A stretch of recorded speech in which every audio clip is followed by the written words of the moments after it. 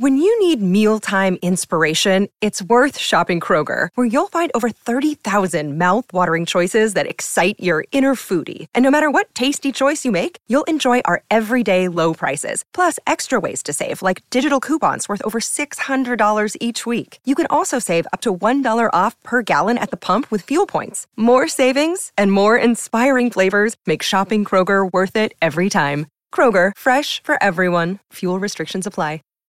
When you need mealtime inspiration, it's worth shopping Kroger, where you'll find over 30,000 mouth-watering choices that excite your inner foodie. And no matter what tasty choice you make, you'll enjoy our everyday low prices, plus extra ways to save, like digital coupons worth over $600 each week. You can also save up to $1 off per gallon at the pump with fuel points. More savings and more inspiring flavors make shopping Kroger worth it every time. Kroger, fresh for everyone. Fuel restrictions apply.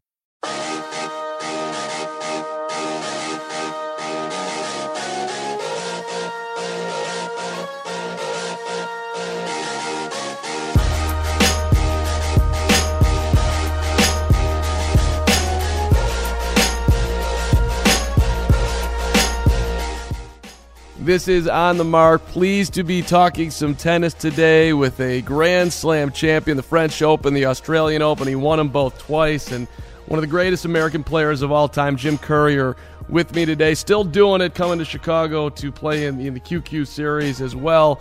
Hey, Jim, let's start with the news around the Davis Cup, and you, of course, captain of the team since back in 2010. And you're looking to, and you've said this before, but I figured we'd talk about it today.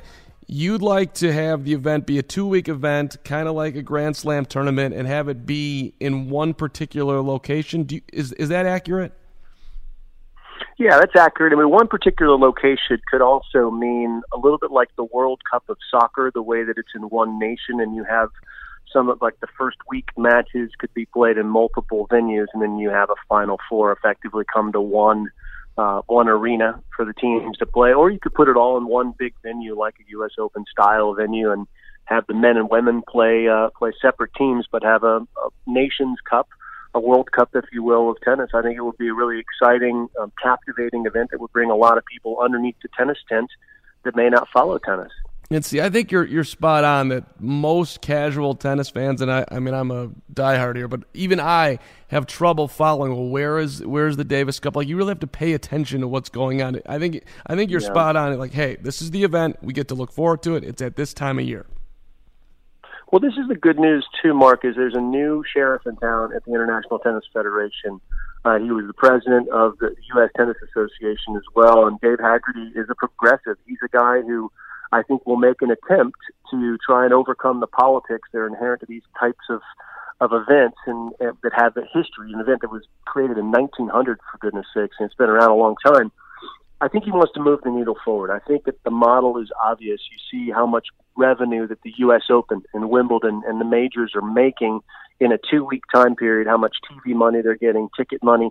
The Davis Cup and Fed Cup, which is the women's version, they pale in comparison financially, but they take up twice as much real estate on the calendar as any one of those slams. They take up 4 weeks, but they're 1 week a quarter, and it's impossible for anyone other than basically our team and the people that are related to us to follow. No one knows that we're in Australia during the Masters golf tournament, but there we are playing in the middle of the night U.S. time, trying to win for the United States tennis fans. But it's unfortunate that it just doesn't work in this climate where we need to kind of have events that grab you and bring you in. And the U.S. Open does that. People pay attention to it, especially as you build storylines over 2 weeks. People start to tune in, and that's, I think it happens in all playoffs. Basketball playoffs, people start tuning in more as we get to the finish. This could be a really special event for tennis. It's still a good event. It just is not a great event the way that the Grand Slams have become, and I think that's where we'd like to see it go, a lot of us anyway, within the sport. What did you like yourself? I mean, you're coaching now, but as far as playing in it, was it the team aspect? Was it, I mean, obviously maybe the combination of representing your country as well, but what did you like the most? I think the team aspect is the most unique aspect of it. Playing for your nation. Players get a chance to do that now in the Olympics, although they play as individuals in the singles. They're not as a group, a collective. So for us as as tennis players who spend all of our lives basically playing for the name on our back, not the country on our back. It's nice to play as a team. It's nice to play for the country, and to have the support. And frankly, it's as much about the energy and the hang and the week before we play, where we're all practicing together, staying together, eating meals together. You develop that bond, and that's what makes it different and special and memorable. And it's Davis Cup. Those are among my fondest memories of my playing career. And I think if you ask anyone who had the good fortune to represent their country in that team environment, they'll tell you the same thing. It's really special. It's special for the players, Mark. The problem is we need it to be more special for the fans and for the TV networks. And that's where we're missing a little bit here in 2017. Well, and you do see the fans that actually go to the events. The places generally have a tremendous atmosphere, super into it. But it's still obviously, it could be a ton greater. I get it. But like when you watch a match, if it's in Switzerland and Federer is on the court with Stan and it's some doubles match against whoever, I mean, it's awesome. It's so different than what we're used to seeing at tennis matches where there's typically polite applause. This is more like seeing a college basketball game where people are really fervent and they're cheering at double faults and they're going crazy and they're singing songs.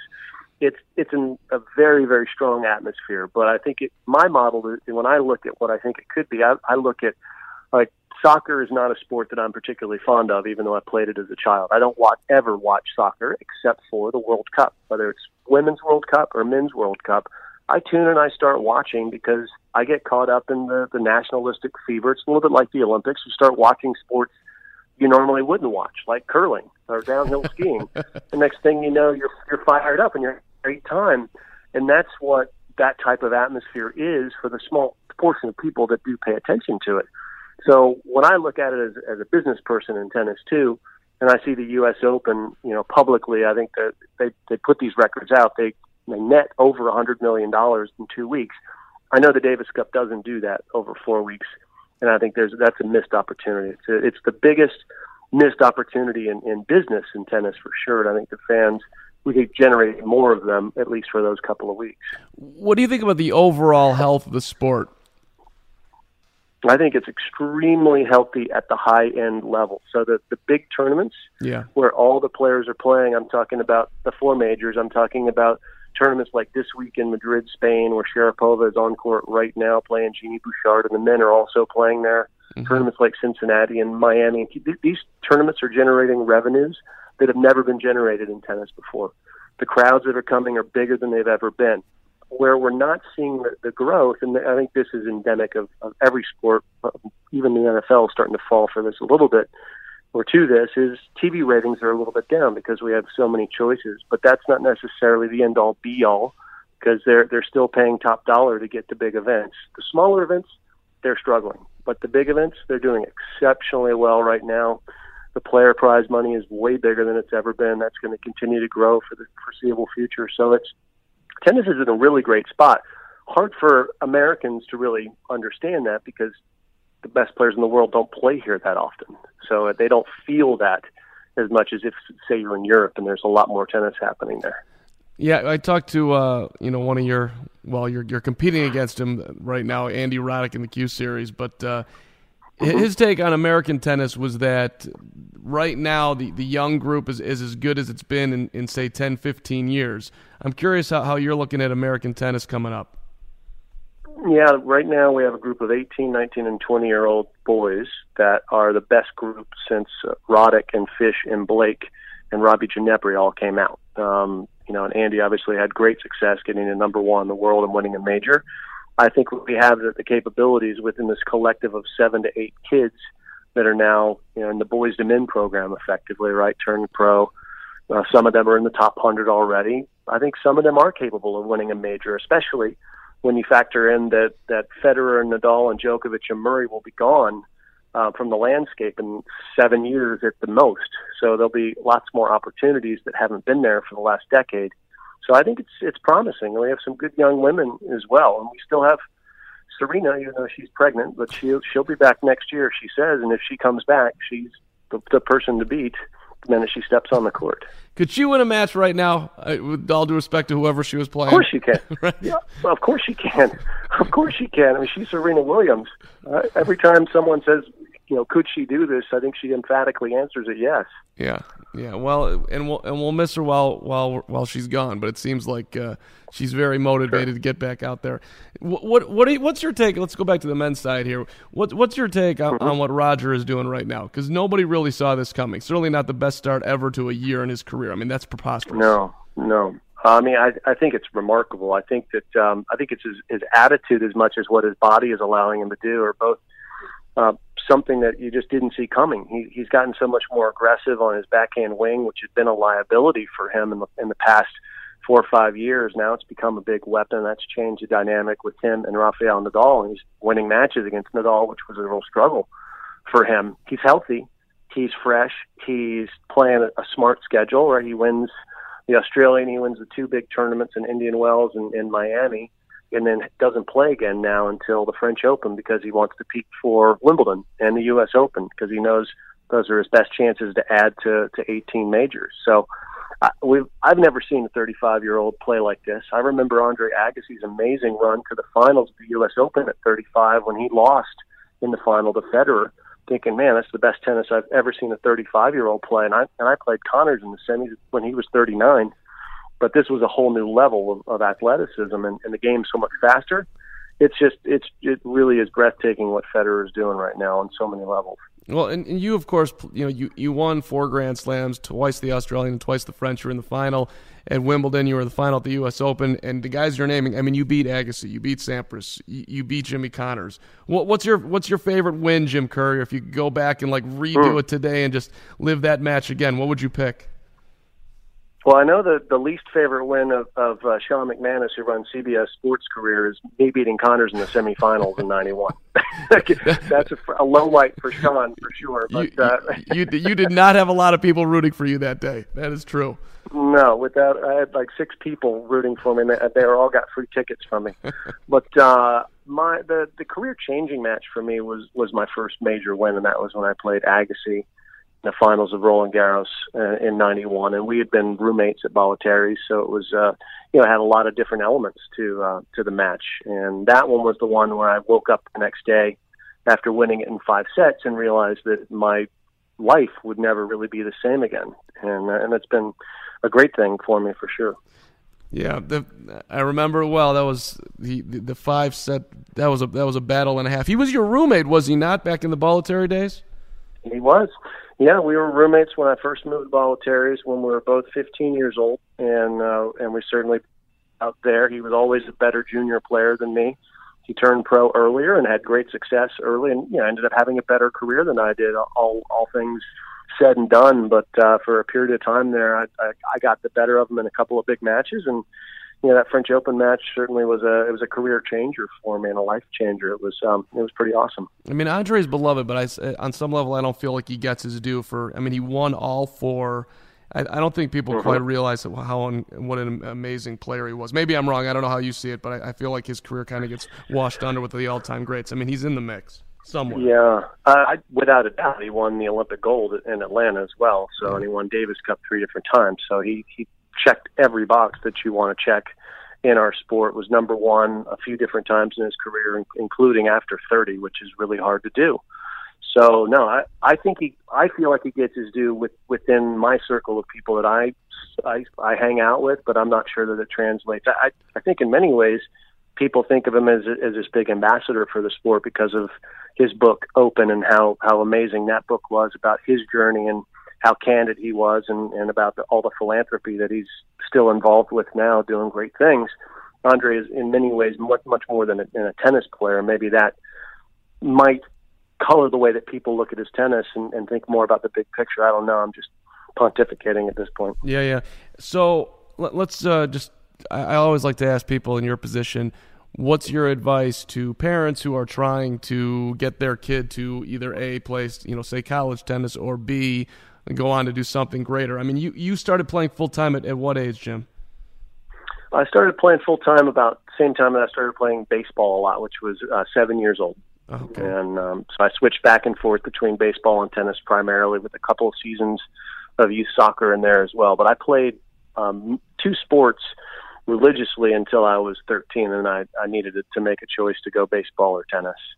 So then I chose tennis and never looked back. Were you pushed? So what would I say? Is that your question? Yeah. Were you pushed? How did you even come to that decision? No, it was a decision that I knew I needed to make because in tennis, I'd taken off a summer of tennis to play all-star baseball, and it cost me ranking-wise in tennis because I couldn't practice and I couldn't play certain tournaments, and I fell behind. And I'm a very competitive person. All people who become pro athletes have to be, and I didn't want to have that feeling anymore of being left behind. I knew that was the point where I needed to make a choice and go all in on baseball or in tennis. And my read was that I was a better tennis player than baseball player against the pack. I knew I was the number 5 tennis player, number 8 tennis player in the United States. I didn't think I was that good in baseball. So I was decent, but I don't know that I was a guaranteed pro or guaranteed college starter. So for me, first of all, with parents, what I tell them is make sure that it's your child's passion, not yours. Mm-hmm. Because if it's your passion and not theirs, it won't last. I've got 2 young sons. I want to expose them to a lot of different things between the sports and the arts, because I love music too, and in different things, and let them choose the path where they want to spend their time and energy, because that's what I had a great childhood. My parents gave me those options and opened it up and said, we'll support you as long as you work hard and you put effort in, you're not wasting time, we'll support you. And that for me was an amazing experience. So I want to pass that along to my kids, and that's the advice I pass along to other people as well. I don't know if it's practical or not, but it certainly worked well for me. Right. And where do you think the competitiveness at that early age came from? Was your dad? I think it's innate. Yeah. Okay. I really think for me it was innate because I was the kid. My parents could drop me off in front of the wall, and I could throw the ball and try and catch it, or hit the ball and try and hit it again for hours without ever getting bored. Tears would come from my eyes when I was told I had to leave. Wow. So I had a real sticky personality with things that I liked. That served you well, Jim Courier. That's a beautiful thing. Yeah. Yeah, it's been lucky. There's some nurture to it, but a lot of it, I think, is also nature. Right. Okay, 2 more questions for you. Number 1, sure. You of course do the on-court interviews, and tennis is such a, at least certainly after the match, a gentlemanly sport. No one's ever going to really lose their mind. What's your strategy in getting something that's not generic out of these guys? Because a lot of times, you're super successful out of getting, something that, we're not expecting to hear. Right. Well, I do plenty of behind-the-scenes work with the coaches and the girlfriends and wives and the team members to find out if I have a hunch about a question I want to ask, whether it will be well received in front of 15,000 people at the Australian Open. Right. So I have intelligence that I'm working on behind the scenes. But basically, I go out and ask a little bit about the match because I think it's disrespectful to not ask about the tennis because I just played 3 sets at a minimum at a Grand Slam. But if it's a blowout match, that's a real opportunity to let them show more of their personality. I've felt that that's my role in that scenario, is to help the fans and the people watching get to know these players a little bit better. Let's not talk just about the X's and the O's. And the players are in great moods because they've won. So they're feeling good, right? So it'd be different if I had to interview the player that lost. A lot different. There would be a lot more curt, understandably. So, and I get away with a lot more because I've played, because they know that I've been in the line of fire with them, so they give me a lot more rope than they would give to someone who probably hasn't been in their shoes. Yeah. And they're also in a great era where, you could literally put anyone out with a microphone and put it in front of Roger Federer, and you're going to get a great interview because he's just that good. Your answer there just made me think of one other thing. Do you have a preference on keeping the majors at 3 sets or 5 sets? On the men's side, obviously. I don't really have I don't have a preference per se. I think we have to be cognizant of what people want from a fan standpoint. I personally, I like myself best of 5. I think it's a truer test. I think it's harder to have upsets. But the game is getting much more physical, so we have to keep that in mind. I guess my point of all of that, my final point of all of that would be, if change does come, I do hope that the players are the ones who are driving it, because they're saying it's no longer tenable for us to play best of 5. Mm-hmm. I don't want it to come from a lot of other people unless it's the pocketbooks of the people who are not paying to see these tennis matches anymore because they've lost interest because they're too long. So it's complicated, but I do like some tradition. But as you've heard in my Davis Cup answers, I'm not married to it by any means. Fair enough. And lastly, let's get a pick for the French Open here, men's side, women's side. What do you think? Well, I think Nadal is a clear favorite in the men's side as of today. Two big tournaments coming up in Madrid and Rome will obviously point us in a direction. In the women's side, it's so wide open, it's hard to really even know. Without Serena, with the way Kerber has been playing, which is not the same that she played last year when she got number one, there's no one that I can really point to right now. I would say Sharapova has a reasonable shot at it. Fair enough. Jim, great to talk to you, and continued success to you. And everybody who's a fan of the sport loves to see the work you're doing around it. So we appreciate you, and we look forward to watching the rest of the season and from that down the line. Appreciate it, Marco. We'll look forward to seeing everyone in Chicago. Yeah, baby. May 17th, 7 p.m. at the UIC Pavilion, the Power Shares Triple Q Challenge. Me, Randy Roddick, Mark Philippoussis, and John McEnroe. It's going to be a good time. Hope to see you there, Mark. We'll be there, Jim. Thanks a lot. All right, bud. Thanks a bunch. See ya.